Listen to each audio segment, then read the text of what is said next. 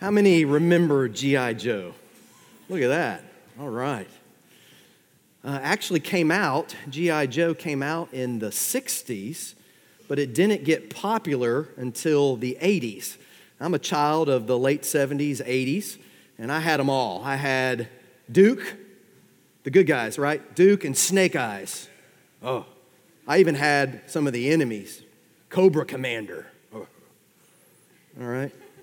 They commissioned, because of the popular toy, they commissioned a series of, first it came off as 5-episode miniseries. Got so popular they did 95 cartoons. At the end of many of the cartoons, they put these public service announcements. Do you ever wonder why they did that?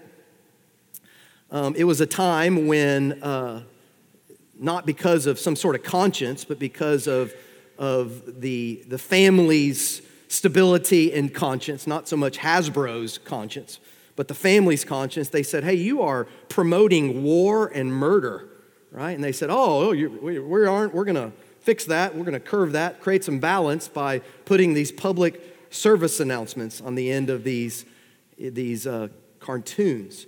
And they would always end the same way. Did you catch it? Little kids would say, well, now we know. And then they would say, and knowing is half the battle, right? I loved it. What's the other half of the battle? Doing. The book of Obadiah fits well as a public service announcement that knowing is half the battle, but doing is the other half of the battle. Open your Bibles. You might have to look in the index for it, all right, because it's not a book that you probably have ever heard a sermon on. It is the shortest book in the Old Testament. It is 21 verses, 291 Hebrew words. Apparently, Obadiah considered words a high-priced commodity because he didn't spare any words for who he is. There are 12 Obadiahs in Scripture, and we don't know which Obadiah wrote it because look at verse 1. It just says, the vision of Obadiah. That's all it says. Who is this? We don't know. But what's unique about this is it's not only the shortest book in your Old Testament, it's also the one book that is written primarily to a foreign nation. Only 3 prophets focused a judgment on a foreign nation: Obadiah, Nahum, and Habakkuk. But Obadiah is a prophet, the only one of the prophets sent to that nation. Now you get Jonah, who's sent to the Ninevites, but his letter was written to the Israelites. And yes, this book has information about the Israelites, but this is primarily a judgment written, a book written, a prophet sent to an enemy, Edom. Now, it is a vision like Isaiah, Micah, Nahum, Habakkuk. They all had visions. Obadiah is given a vision here. Look at verse 1. Thus says the Lord God concerning Edom. Now, you are meant in these 21 verses to compare Edom to Obadiah himself. Obadiah's name means, if you want to write a note, it means worshiper of Yahweh. Worshiper of Yahweh. In his humility, you are meant to compare that to Edom and their pride. This is a book that takes on God's greatest grievance. And we have in the book of Proverbs a list of the things that God thinks is most detestable. Did you know that in the book of Proverbs? At the top of the list, do you remember? It's not the 7 deadly sins from church history. This is biblical 7 deadly sins. And at the top of the list, translations have a hard time there in Proverbs translating it. They will translate it haughty eyes, pride. But not just pride that affects the filter of the human soul, the eyes, where you look at everything through the filter, through the lens of your own pride. So it's an attitude of I'm better than you, I'm more important than you, my people are more important than your people, and it is those haughty eyes that he takes on in Edom's life. And he casts out judgment on Edom for what those haughty eyes have done. So this book and its application, just to put the the cookies on the low shelf here. This is about the destructiveness of pride and the consequences of living self-serving lives. Through the haughty eyes and the self-serving lives that you have, God says that is the top, most detestable thing. Thank you, John Paul. It's easy to forget those lights back there. It is easy also to fall into this pattern of self-centeredness in the American life. So Obadiah fits well against us as well, because haughty eyes get you into all sorts of trouble. So we're going to look at that. There's one particular consequence that he highlights above the rest, and we're going to catch it down by verse 11, but we'll get there. Let me begin this just by talking about the background of this book. Who is Edom? Okay, Edom is a country, a people called the Edomites, who are descendants of Esau. Now you know who Esau is. He is the twin brother of Jacob. Jacob and Esau are born at the same time in Genesis chapter 25. And it said from the very beginning that they were fighting and struggling in the womb. Now, if you've ever had twins, some of you have had twins. If you're a lady and you've had a baby, you know there's the kicking and the pushing. Well, through the divine inspiration of Scripture, they knew that they were fighting each other. And as the story goes, as they're born, Jacob is grabbing the heel of Esau because even as a baby, in some subconscious spiritual sense, he understood that to be born first in their culture meant everything. You got the birthright, you got the blessing, you got the inheritance. And so Esau is born first, and Jacob is fighting him from birth. Now, quickly we see this sibling rivalry. Did you have a sibling rivalry growing up? Raise your hand if you had a sibling rivalry. All right, most people have struggled. Hey, my own kids are raising their hands. I saw that. Right, it's pretty common. We get proverbs of this kind of sibling rivalry to people like clans that have family feuds, like the Hatfields and McCoys, like Jacob and Esau. This spanned centuries of hostility. We're going to highlight some of that right now. First and foremost, when they grew up as young men, it became clear that one was an outdoors boy and one was an indoors boy. Jacob was a mama's boy and an indoors boy, and that fed the sibling rivalry because his mom took his side and actually helped him con in some ways as they grew up. The first con came as Esau, the outdoorsman, came in hungry, and Jacob, the indoorsman, was watching the Food Network, and had cooked some good stew. And he said, hey, sell me your birthright. You're on death's door starving. Sell me your birthright for this stew. And crazy Esau took him up on it and sold his birthright. Fast forward to the time of their father's death, blind Isaac gives the blessing. And in their culture, this was like a contract. And Jacob doesn't con Esau in this. He cons his own father to get the blessing. And in the course of Hebrew culture, the father would put his hand on the oldest and give the blessing of inheritance and the blessing of prosperity. And Jacob sneaks in. He puts a pelt of an animal on his arm because his brother was so hairy, and he goes up to his blind father and says, hey, I'm Esau, give me the blessing. And you would think if that would happen in today's culture, there could be lawsuits and that was under false pretense, and we could get that removed. In their culture, it was a binding deal, and he snookers.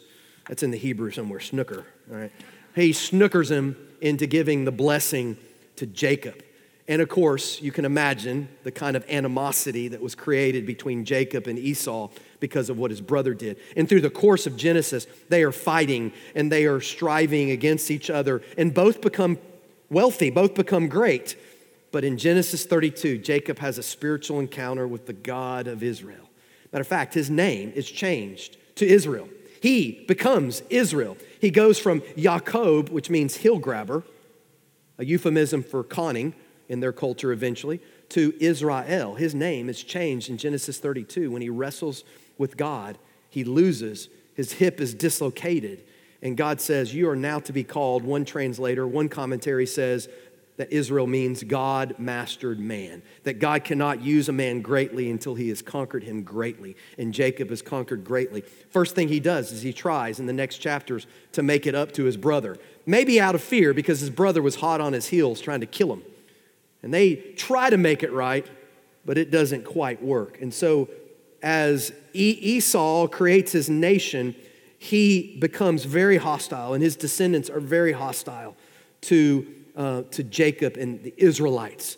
They form their country in a little area to the southeast of the Dead Sea. It's an area, a little country now at that point called Edom, 15 miles wide, 70 miles long, and they did it in the mountainous area. They actually carved houses and storefront and places of worship out of the stone. You can go there today. Edom does not exist as a country. This prophecy here by verse 10 will say they will be completely cut off in their prophecy. They don't exist today, but you can still see the existence of their culture. In the 3rd century BC, the Nabatean Arabs conquered their primary city, the Edomite city and they called it Petra. Have you heard of the city Petra? You can go there today. You go through the crags in the rocks, and you walk your way down about a mile, 2 miles down into the mountainous area, and they have literally carved their city out of the corner of the cliff. And in the movie Indiana Jones and the Last Crusade, they have a scene in there from the treasury of Petra. When the sun comes up or goes down, the sun hits the rock just right, and it looks red rose. So the phrase Petra means the red rose city. And it was incredibly hard militarily to conquer that area. It was conquered. It was conquered by the Nabateans in the 3rd century BC, and then Rome conquered it in 105 AD. Petra was conquered by the Romans. But it was impregnable in many ways, and it created great pride. All the Edomites would do for centuries is they would go and they would raid and they would kill and they would pillage the Israelites, and then they would run back to their city fortress, this fortress in the mountains. And they prospered. It was a crossroads of many trade routes, and they prospered, and it became a great source of pride. But that fight kept happening, and it came to the point where even Moses had to give a law under the inspiration of the scripture. The law of Moses in Deuteronomy 23 said, "You shall not abhor an Edomite, for he is your brother." But they didn't obey it too much because they couldn't in some ways, because the Edomites were such a thorn in their flesh. As you go on in scripture, 1 Samuel 14, Edom is listed as one of the enemies that Saul fought. 2 Samuel 8, David subdued Edom. 2 Kings 8, Edom revolted again against Israel, and the prophet after prophet spoke against the Edomites. Isaiah said that Edom was doomed for judgment in chapter 34. Jeremiah said that God would bring calamity on Edom in chapter 49. Ezekiel said Edom would be wiped off the planet. Their towns would be laid to ruin in Ezekiel 35. Malachi predicted their destruction. Lamentations chapter 4 said God would punish Edom for their sin. It's all throughout Scripture, but no Scripture gives as much attention as the book of Obadiah. 21 verses. We're going to make our way pretty fast through these verses. As we overview it, I want you to notice the reasons why. All right? So let's read. Verse 1, the vision of Obadiah, thus says the Lord God concerning Edom. Edom is mentioned 100 times in Scripture. Important. The descendants of Esau. We have heard, here's the vision. We have heard a report from the Lord, and an envoy has been sent among the nations saying, "Arise, let us go up against her for battle." What is that? Well, there's ambassadors. Here's part of the vision. The vision that Obadiah got, like Isaiah and Micah and others, he got a vision of ambassadors going around, the allies of Edom. That's what their pride was in. We're going to see that as you go down to verse 7. They had lots of allies, and their pride came from those allies. And he said, your allies, here's the vision, Edom, your allies are sending ambassadors around. They're going to take you out. And not only are they sending envoys around saying that, it's going to happen. Okay, so God has ordained this change in policy. This is happening because God has ordained it. History, listen to me. History is his story. God governs the affairs of men. For the better part now of 4 months, I have been, under the encouragement of one of our elders, actively reading in many people's minds, one of the most neutral of newspapers, the Wall Street Journal. I've been trying to read it every day, highlights, high points, sometimes the whole thing. And you know why I read the Wall Street Journal? Because I read newspapers to see how God is governing his world. That's biblical. This world is being governed by God. And the government of the Lord is seen as he rises up and tears down leaders. And Edom has been risen up, and now God has ordained their destruction. Arise, let us go up against her for battle. Verse 2, behold, I will make you small. You think you're large, I will make you small among the nations. You are greatly despised. How would you like to think that is God's opinion of you as a nation? You are greatly despised. Why? Well, what was that list from Proverbs? Haughty eyes. Look at verse 3. The arrogance of your heart has deceived you. You have a bad attitude. You have haughty eyes. You who live in the clefts of the rock. Remember, their geography was mountainous with houses built into the sides of cliffs. Who say in your heart, who will bring me down to earth? You got a big head. They thought they were invulnerable. Though you build high up like an eagle, though you set your nest among the stars, from there I will bring you down. The higher you go up, finish it. The farther you fall. That's that verse right there. Now look at what he does. So not only is pride going to destroy them, look at what else God has prophesied. Verse 5, wealth is plundered. If thieves came to you, if robbers by night, oh, how you would be ruined. You think so much about your cities and you think so much about your silver that I'm going to take your cities and your silver. I'm going to plunder your wealth. They were located on several major trade routes. They had mineral deposits they could mine. They could mine copper. They were wealthy, and God says, I'm going to take it all. Keep reading. Would they not steal only until they had enough? But not these people. They're going to take everything. When a robber comes in your house, they come in and they steal what they think is valuable and they leave the rest. I thought it was interesting. The International Mission Board missionaries there in Kathmandu, they were saying right after the earthquake in Nepal, they were robbed. Their house was robbed, and they took every last bit of their electronics except the Jesus Film projector kit, which was probably, and they said, the most expensive thing they had. By the way, it's a ratty old thing that's outdated. So guess what our church did? Some of your money went to buy a Jesus Film backpack, and we left it with Amret, and we gave them a new one. So now they got two. All right, but the robbers didn't take that by the providence of God. Robbers are picky. And maybe they thought they couldn't get rid of it. Maybe they didn't know what it was. Right? But these robbers here in Edom, they're going to take everything. Verse 5, if grape gatherers came to you, would they not leave some gleanings? This was Mosaic law, that when you harvested the field of wheat or the vineyard of grapes, you were to leave. I read this in my quiet time this last week. You were to leave for the poor. It was their social security system or their welfare system. You were to leave for the poor, that they were to get out there and work. The poor weren't to get a free hand. They were to actually get out there and harvest and work, and they could get their own food just by getting out there. This for Edom would not be the case. They would take every grape, every silver, every city. Look at this. Oh, verse 6, how Esau will be ransacked and his hidden treasure searched out. They're going to take it all. All the men allied with you will send you forth to the border, and the men at peace with you will deceive you and overpower you. What is that? Not only would your cities be destroyed by your pride and your silver be taken, your alliances would be broken. They're going to deceive you. You think you got some partners? No. They who eat your bread will set an ambush for you. There is no understanding in him. They just don't get it. Poor Edom. They are stupid. And they are meant to be a lesson to the nations. They don't know how little they are and how God has taken his hands off of them. All right, and again, in history, they're wiped off. 300 BC, the Nabatean Arabs take them out. 105 AD, the Romans take out the Nabateans. I mean, just this group is gone. Verse 8, will I not on that day, declares the Lord, destroy wise men from Edom? All right, so what is the fourth thing? Wisdom. would be destroyed. They would be made even stupider, right? And with military might, if you aren't wise in your military, then you're going to fall even faster.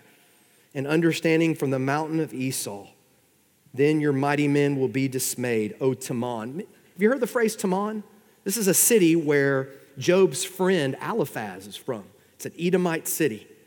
It's one of their stronger cities. It would be dismayed. Your mighty men, everyone, verse 9, may be cut off from the mountains of Esau by slaughter. Why has he said all this? Well, we got a hint, right, up in verse 3, arrogance. But what did their haughty eyes, their I'm better than you, what did that lead them to do? Well, verse 10, here's why I'm going to take you out. Two things. Number one, because of your violence to your brother Jacob. You touch my people, you touch Israel. Politically, that is a dumb move, right? This is why America has been pro-Israel in many ways, why scripturally, as Christians, the New Testament says we're to be pro-Israel, right? Your violence has led this to violence. You will be covered with shame, and you will be cut off forever, and you will disappear from history.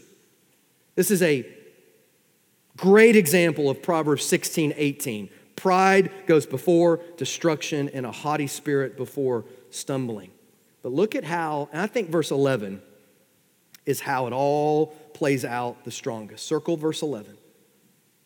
On the day that you stood aloof, on the day that strangers carried off his wealth, Israel, and cast lots for Jerusalem, you too were as one of them. What is that? His biggest beef with the Edomites is that their pride led them to violence and led them to indifference. They stood aloof. If you're writing notes, that is the key message to Obadiah. Amos, remember Amos? God's justice will come against those who treat others with injustice. This is God's justice will come against those who treat others with indifference. Because of you, your haughty spirit, you do nothing. You say you're driving down the road and I did this last week. I'm driving down the road and I see a 30-year-old single mom broken down on Dallin. I thought in my haughty spirit for a few seconds, I've got to get to this meeting. I can't be late.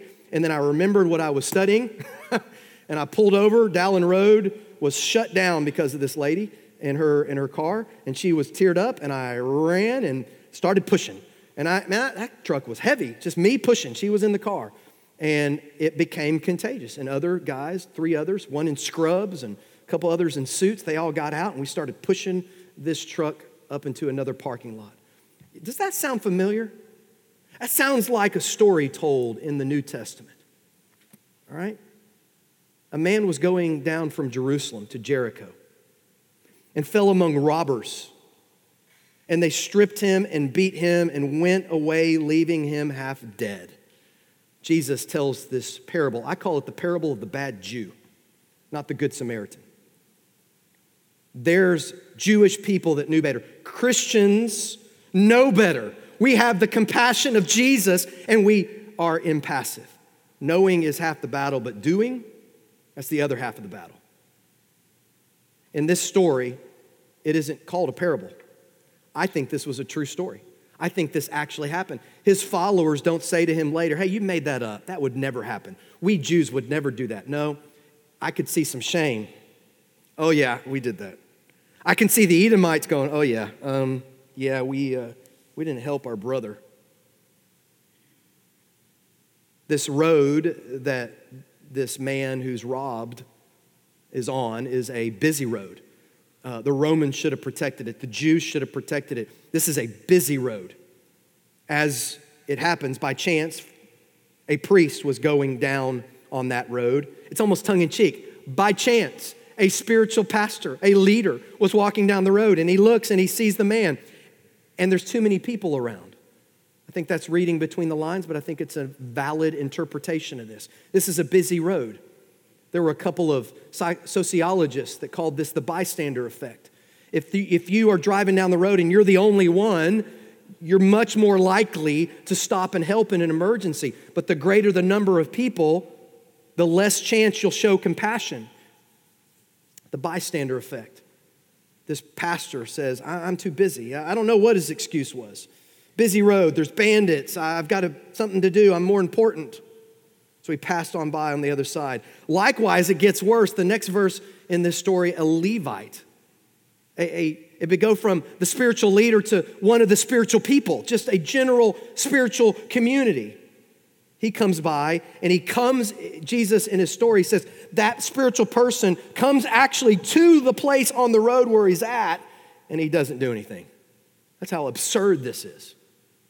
Somebody else is going to help. Somebody else is going to stand up. Somebody else is going to vote. Somebody else is going to speak out. Somebody else is going to take up arms in this way, verbally, physically. Somebody else is going to help. Well, somebody else comes around. Verse 33 I'm in Luke 10, if you want to write a note, don't turn there. But it was a Samaritan, an enemy of God. By the way, a Samaritan is also in Obadiah. We're going to hit that here in a second. Samaritan was on a journey, came to him, felt compassion.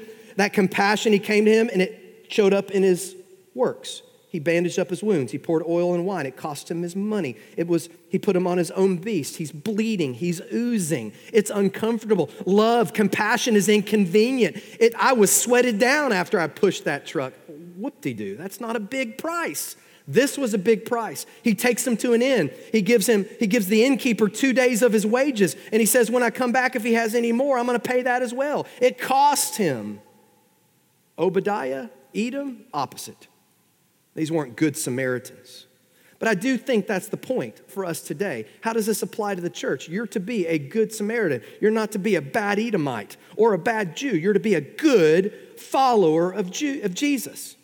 And what does that mean? Knowing and doing. Verse 11, look at verse 12. Do not gloat over your brother's day. Don't feel good over their suffering, the day of his misfortune. That's part of condoning sin. When you in your haughty eyes say, yeah, they got what they had coming to them. I'm so glad they did that because that person, they think they're Mr. Goody Tissues and they're always quoting Bible verses, and I'm so glad it happened to them. What? Don't gloat over them. You rejoice over the sons of Judah in the day of their destruction. Yes, do not boast. They weren't only indifferent, they were glad that this was happening to Israel in the day of their distress. Verse 13. Do not enter the gate of my people in the day of their disaster. Yes, do not gloat over their calamity in the day of their disaster. Do not loot their wealth. They're picking them off. All the stuff that they left, they're picking it out. In the day of their disaster, do not stand. You see the repetition? What's the repetition? When someone's going through something hard, you don't take advantage of it. You're not happy for them. Son. Verse 14, do not stand at the fork of the road to cut down their fugitives. What is that? What are we talking about here? I'm assuming a little something here that you know what this is addressing. This is addressing one of the captivities. Remember, there were 12 tribes. 10 in the north were taken out by the Assyrians. 2 tribes in the south were taken out by two tribes of the Israelites in the south, Judah and Benjamin, were taken out by the Babylonians in 605 to 586.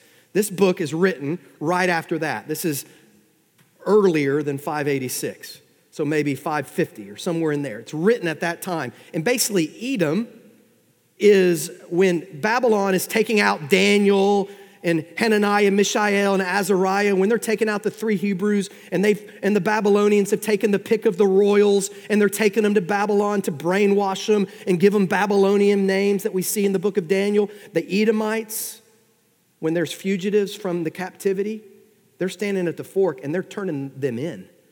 So they're not only indifferent, they're not only celebrating, they're actually helping the Babylonians gather up the fugitives.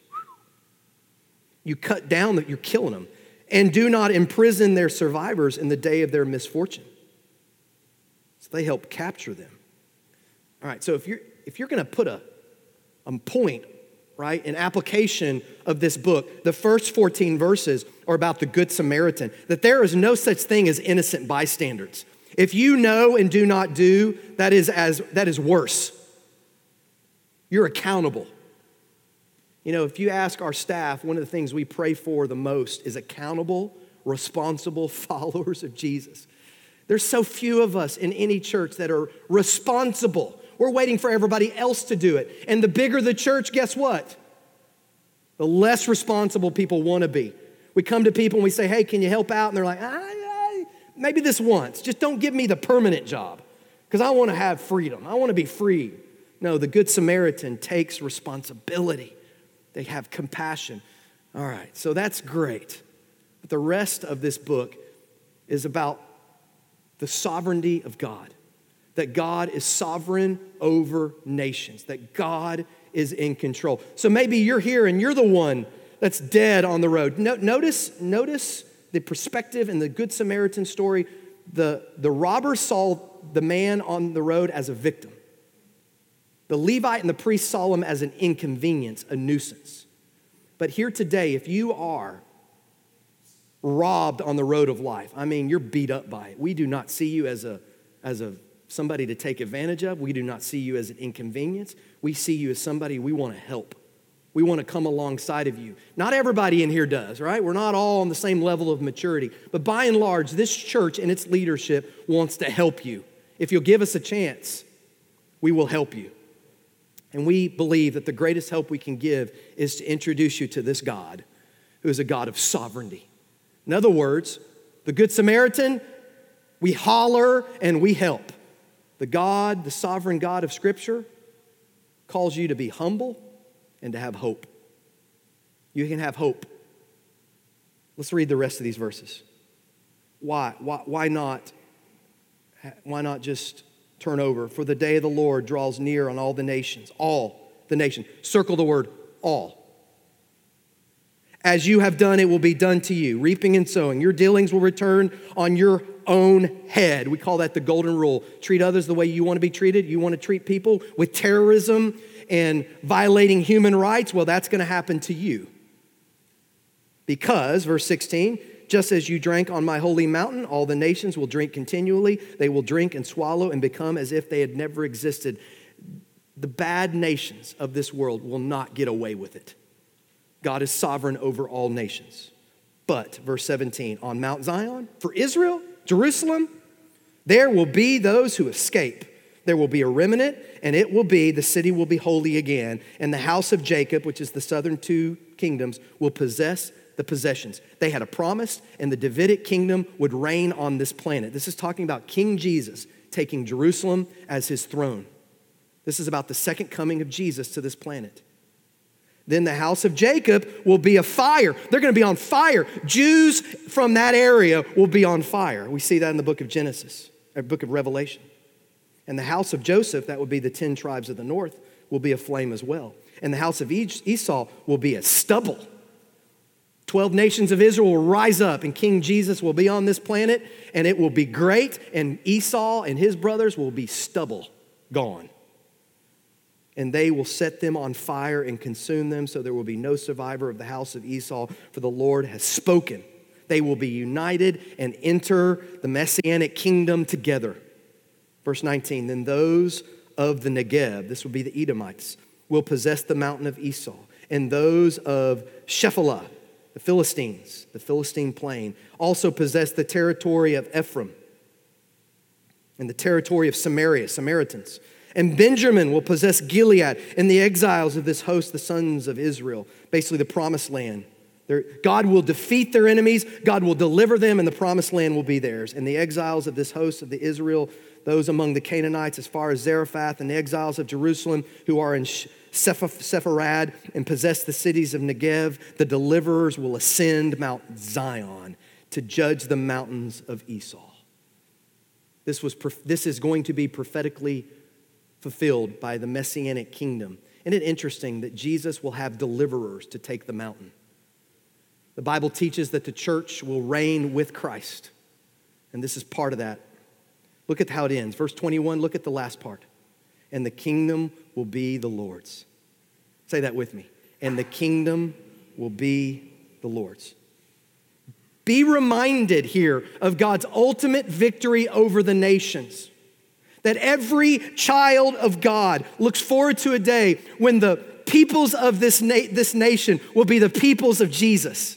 The nations of this world will be under the lordship of Jesus Christ. We look forward to that day. Until that day, God's church must keep praying, thy kingdom come. Do you pray that? Thy kingdom come.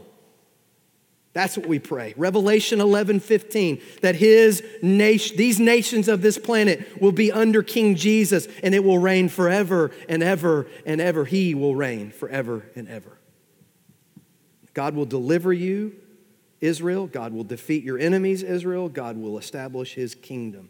Now, as we apply this, right, look at the list in your notes, right? Number one, if you have a bystander effect, if you think that not acting is what you need to do, if I lay low and don't speak up, it'll be okay, you're mistaken. But not acting is acting. Not speaking up is speaking up. You're saying something by not speaking up. Not standing is standing. You're standing for something by not standing. And going with the flow is still going. You hear me? No, but look at the list here. Look at the list. In pride, that's the first thing. This bad attitude flourishes in pride. I am more important than you. If that's your attitude, repent of that today. What about in league? You have a herd mentality. You're in league with people that have this they are not one of us attitude, right? You have this political party that you're lifting up as the end-all beautiful thing. No, we're Christians. We're ambassadors of a heavenly kingdom. We're not Democrats or Republicans. We're followers of Jesus. This in league, they had allies. Are you proud of your allies and who you stand for? Maybe there's repentance there. You're in might. Might makes right is your attitude. Hey, as long as we're the bigger guy with the bigger stick, everything's cool. That's what they thought. And they stood aloof. Or you're in the right. Better them than us attitude. I'm in the right, and I'm so glad it's happening to them. That's a bad attitude. And then lastly, you're in the crowd. You have a herd mentality. We'll just give them a taste attitude. Let them feel it out. Which one of these is your bad attitude? I can think of 2 or 3 that I struggle with. But here's the hope. The hope is that God is sovereign, and this is his world. This is my Father's world. This is not the American world or the Nepali world. This is God's world. And the Bible ends with Jesus is Lord of all, and every knee will bow and every tongue confess. And so we stand up for kingdom agendas. You got an email this morning, if you're on our e-news, and it says, we are calling all Christians to join us in supporting legislature that stands for religious freedom, protection of the unborn, protection of women and young girls in this bathroom law issue, and the defense of traditional marriage and family. There is a big movement of pastors around the nation. And I was at a big rally last week. I'm going to be having a meeting with about 200 other pastors and the lieutenant governor in about 2 weeks. Mark and I are going to go down there. Mark, why don't you come forward? And Nate, why don't you come forward? They have an interesting perspective on all that we're seeing in our nation. And there is a time-sensitive issue that would be a good application of this. So a good application of this text is for us to stand up and speak up and act up, to not just know, but to do. And that's why with all this happening, there's a lot of legislation. And I'm calling you to be a good citizen of the kingdom of heaven. And then to be a good citizen of America. This is one application of a great text of Obadiah. That you remove pride and the haughty eyes that you have and look at people through the eyes of Christ and look at your nation through the eyes of Christ. And the sovereignty of God is the thing that leads you. So if you're here today and you're struggling, God is sovereign over your problems. And we want you to know that. Let me pray for you. Lord, I pray that your sovereignty has been felt here today. Not anger, but love. Not some sort of wet noodle conviction, though, but a strong conviction that we love those and love the things that you love, and we hate the things that you hate. And you call us to do that because if you love somebody, then you have to hate the things that hurt them. And this is one example, this Senate Bill 6 and so many other things that we've listed from abortion on down. These are things that you hate. and we want to be a part of your kingdom agenda on this planet. So help us speak up, stand up with whether it's helping or hollering or whether it's hope and humility. We want to know that you're in the middle of us and we are in the middle of you. In Jesus' name, amen.